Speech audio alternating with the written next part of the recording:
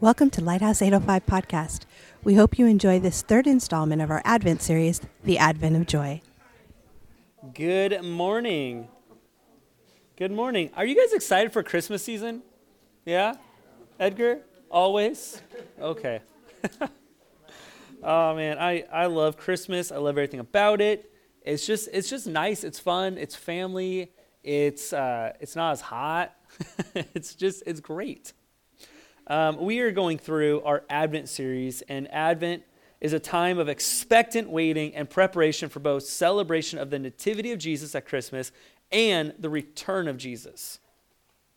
And we're going through our Advent series looking at Jesus, where he's taking on moments of Advent items and their encounters with people. The first week we looked at Jesus in the form of hope. The second week, we looked at Jesus in the form of peace. And this week, we're looking at Jesus in the form of joy. It's kind of neat because Jesus in baby form really encountered three groups of people. And I wanted to look at those three people. And those are the three items of joy that we need. We're in each of these shoes at some point in our lives. And I love it. So number one, joy from salvation. Joy from salvation. Looking at Luke chapter 2, verse 8 through 12 says, "Then there were shepherds camping in the neighborhood. They had set night watches over their sheep. Suddenly, God's angel stood among them, and God's glory blazed around them. They were terrified. The angel said, 'Don't be afraid. I'm here to announce a great and joyful event that is meant for everyone worldwide. A Savior has just been born in David's town, a Savior who is Messiah and Master. This is what you're to look for, a baby wrapped in a blanket and lying in a manger.'" The first point of view I want to look at as Jesus is joy is when Jesus comes to the wise men. The joy that the wise men felt. It's the salvation joy.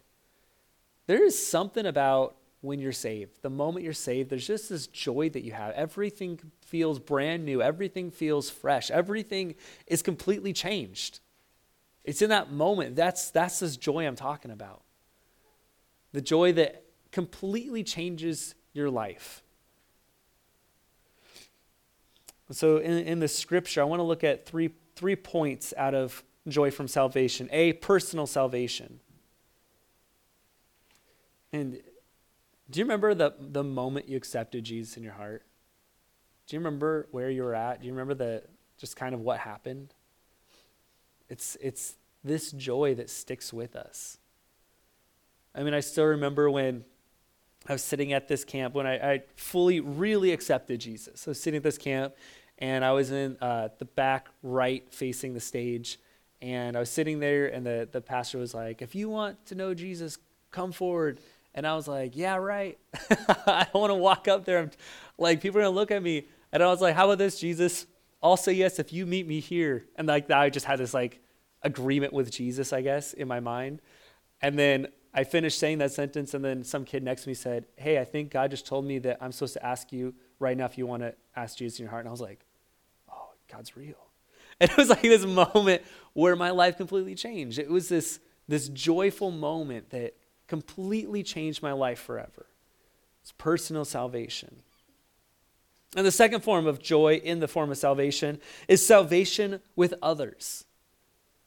There's this joy that we get when we see our friends and family become saved. This salvation moment. Right? Have you ever been praying for someone to be saved for a long time? Like more than a week, okay? I'm talking like when you get into the months and years and you start going into decades, those are the moments that you see someone saved and you're just like, "I am filled with so much joy." And then you can finally tell that person, "Do you know how much I prayed for you?" It's like you want something back. Come on, acknowledge how much I did that. Salvation with others. And then the third one is journey to salvation.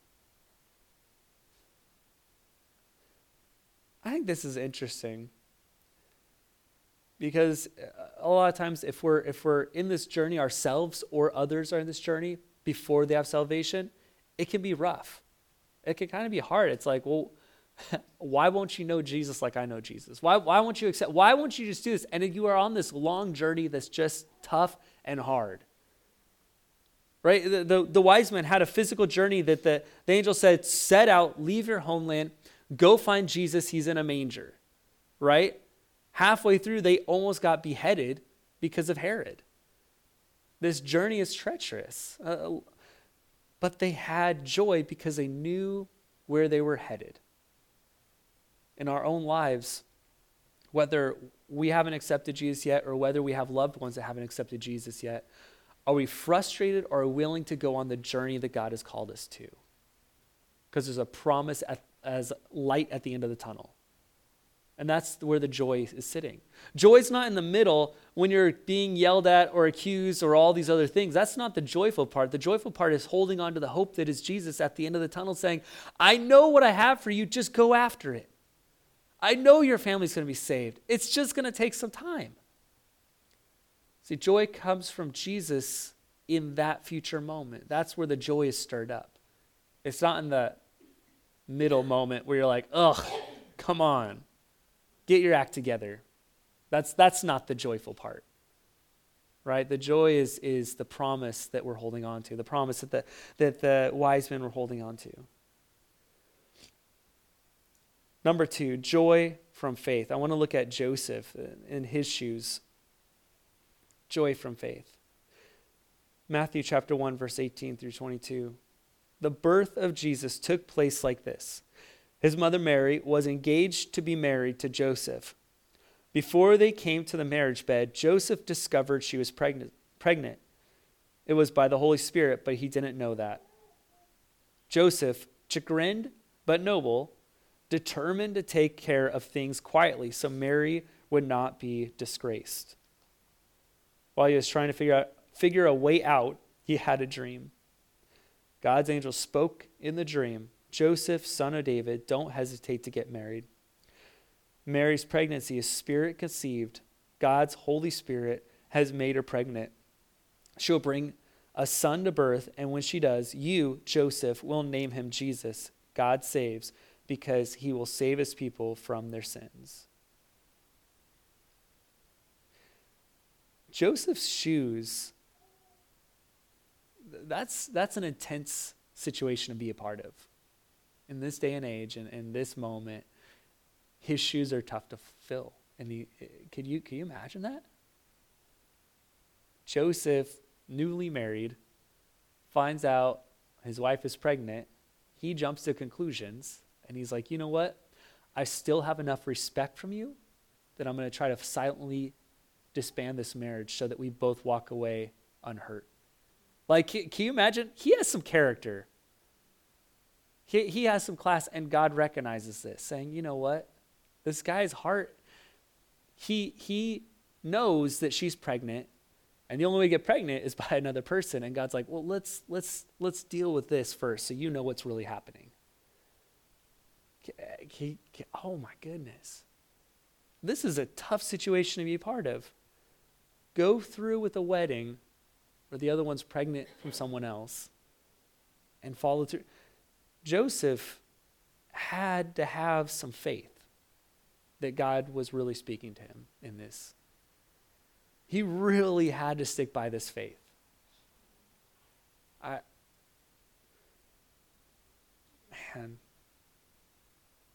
It's in these moments when we decide to pull on all the faith we can muster, everything we can get together. And when those moments happen, when we say, God, I'm going to put all my trust and all my faith in you, that's when joy starts springing up because we can see God start to work. It's like I'm throwing all my eggs in one basket. I'm throwing everything in. All the chips are in, God. And it's all in faith. That's where this joy starts springing up. So the 3 things that Joseph had are A, trust. Trust. Because there's 2 things he could trust in, right? The first one was the gut trust, the feeling of the situation. I trust that something's wrong, and I don't want to be a part of it.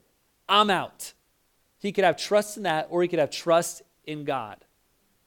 God, I trust that this dream I had was actually you. Can you put yourself in that situation? He didn't see God. He just had a dream. We've all had lots of dreams. But he recognized, you know what? I'm going to take that dream as full fact and faith that God is real. Trust. My note here is, are you trusting God or trusting what the situation is whispering to you? And I've had situations sit and whisper to me, oh, you're not good enough. This is not going to work out. This is going to completely fail. It's over. Give up. I've had that. I think everyone goes through those moments, right? Please acknowledge me. Just kidding. Those are those moments where we say, God, I'm going to stop trusting what the world is saying to me. I'm going to stop trusting what every other person around me is saying, and I'm just going to trust in you. I don't see a way out. I don't actually know how you're going to accomplish this, but I'm going to trust in you. It's in those moments when God shows up, when God shows out and says, this is what I was doing. That's where the joy comes from. Because we trusted God rather than trust situations. B, control.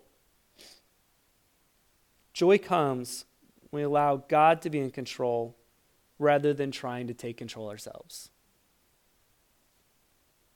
I can promise you, in all the areas of my life when I try to take full control and be like, I'm going to run the ship on this, I'm going to do this, I'm going to do that. You know what? It's not moving right. I'm just going to do it, right? In those moments, I don't feel joy. I accomplish it, I don't feel the joy. But on the flip side, when I allow God to take control and I see him show up and it happened miraculously and divine encounters and all this stuff shows up and it's amazing, there's this unprecedented joy that just comes out. I can't explain it. It's just God. If you're dealing with control this Christmas season and you're like, oh, I want this or I want this and this to happen and that and blah, blah, and you're trying to orchestrate this crazy Christmas thing to happen, you're going to lose your joy. It's not going to work. Just let God happen and say, God, I'm giving you control. I'm letting you be in control of this. You're the ownership.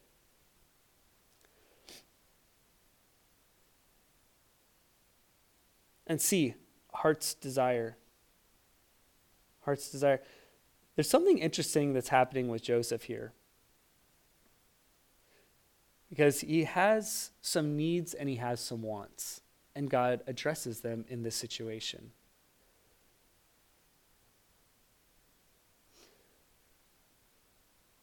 It's this moment where Joseph's sitting here and the illustration is Joseph's life is what he assumed was a rock he's holding in his hands, but it's actually sand and it's slowly slipping through his fingers.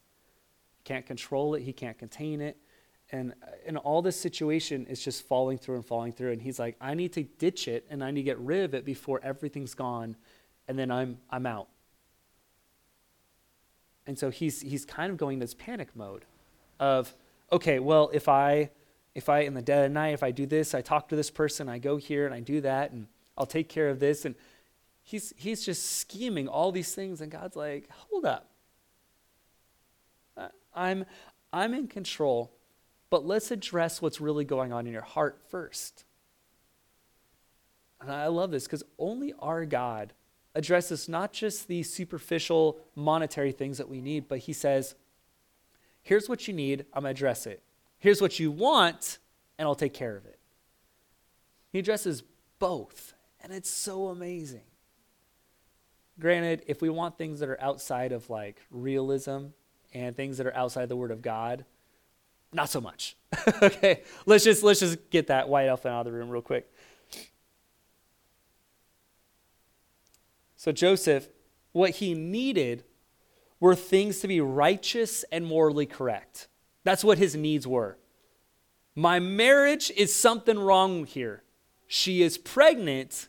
We're both virgins. I don't get it. I'm out. He needed things to be righteous because his ancestor was King David. And when you have that lineage going on, like you already kind of there's already some, family history everyone knows about, Bathsheba stuff. You're like, I don't want to be part of it anymore. I don't want that on my name. I'm out. He's like, I'm living righteous because I don't want people to associate. Okay, so he has some needs he needs God to address. And God's like, it's me. There's nothing else going on. But then he has this low-key want that's lingering. And it's so subtle. So in the history, in this context, it was, and what's crazy is this same context has transferred to today's day and age. Men had a pivotal weight on their shoulders to pass their lineage, pass their name on. And so Joseph, being lineage of David, was like, I have a lineage of ancestry of kings, and it's he's looking at his firstborn and saying, I want to pass on my name's right. I want to pass on everything. And his name is weight. His name means so much. And likewise, in today's culture, oftentimes you see men keeping the last name. There's something about this ancestry and passing it on. And this is in Joseph's mind. And he's saying, this isn't my child, so I can't pass on my name. And he's brokenhearted. He lost his joy because he's like, I'm going to have my child and I'm going to pass on King David's lineage through me on. And God addresses that and he says, I know you want this and you get to name him. And because God says, I want you to pass on this name. This will be the name. And God's saying, you still reserve what your deepest desire of want is, your name to pass on. And I love it because God addresses our needs and he addresses our wants at the same time. So a lot of times how we can do checks and balance of, is this God speaking? Is this God addressing what I need and what I want out of this life? Joy happens when we trust in God. Number 3, joy from Jesus. Matthew chapter 2, verse 11 says this. They, being the wise men, entered the house and saw the child in the arms of Mary, his mother. Overcome, they kneeled and worshipped him. Then they opened their luggage and presented gifts, gold, frankincense, myrrh. This is the look of Jesus to Mary. These are the shoes. This is joy from Jesus. How do we get joy in our everyday life? That's what this role is. Every single waking minute, how do we experience joy? It's not happiness, it's joy. It's something more profound. It's something that's going on. And it's found in one sentence.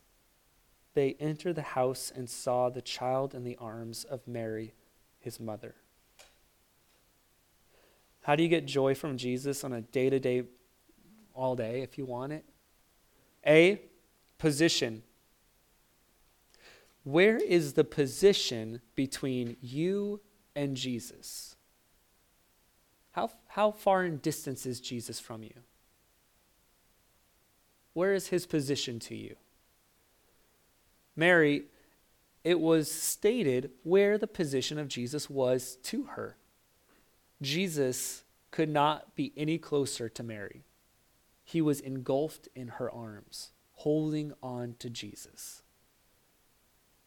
That's the picture of how we get joy, the first step, if you will, is the position between us and Jesus is close.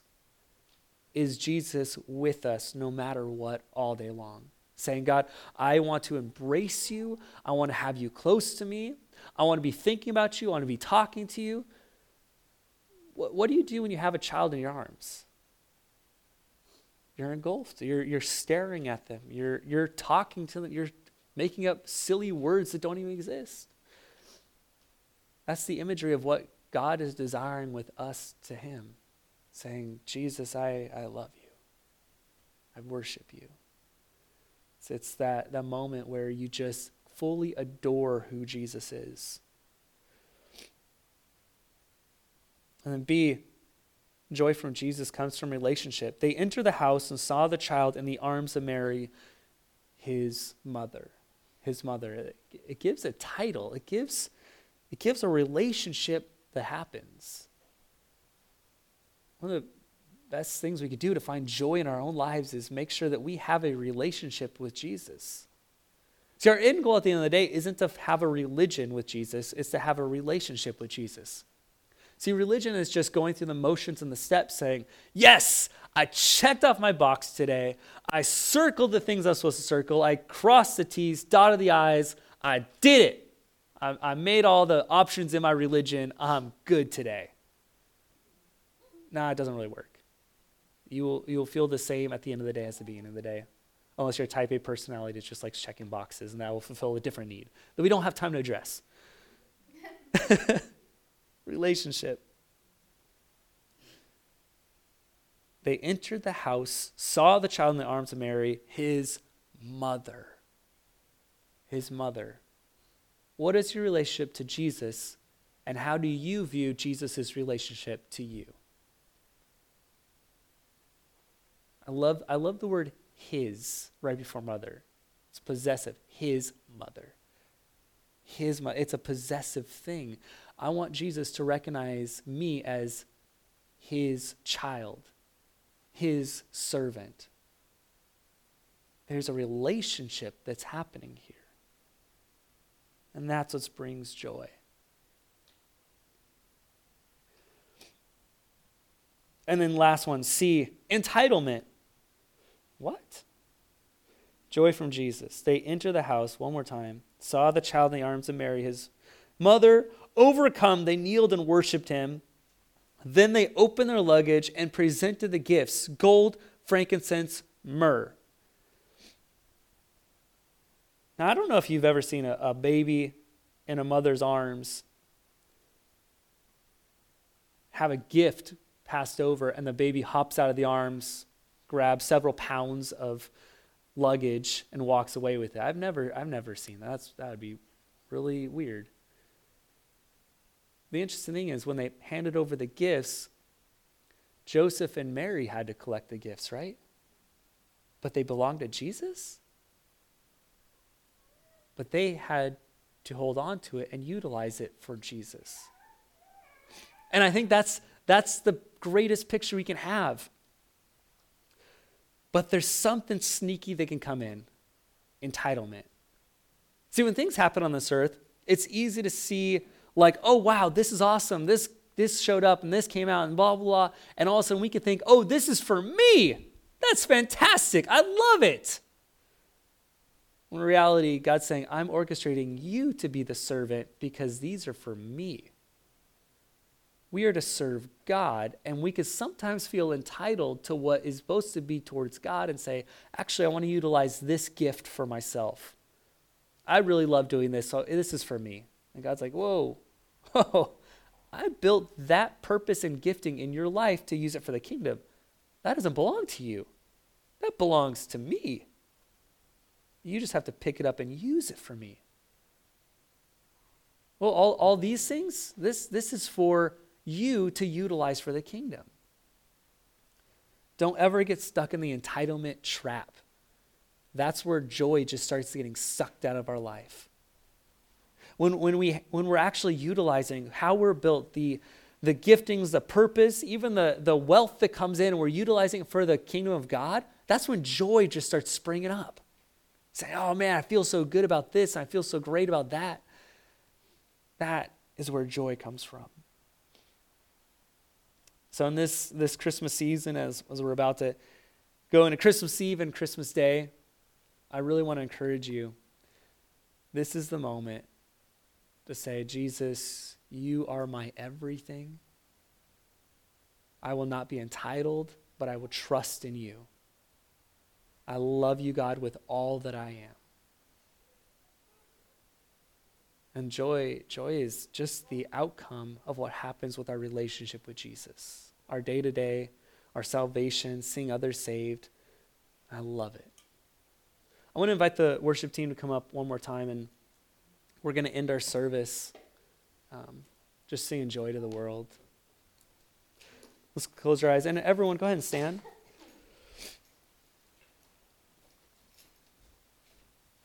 Lord, I pray for this week to be the start of where we start seeing joy in our lives.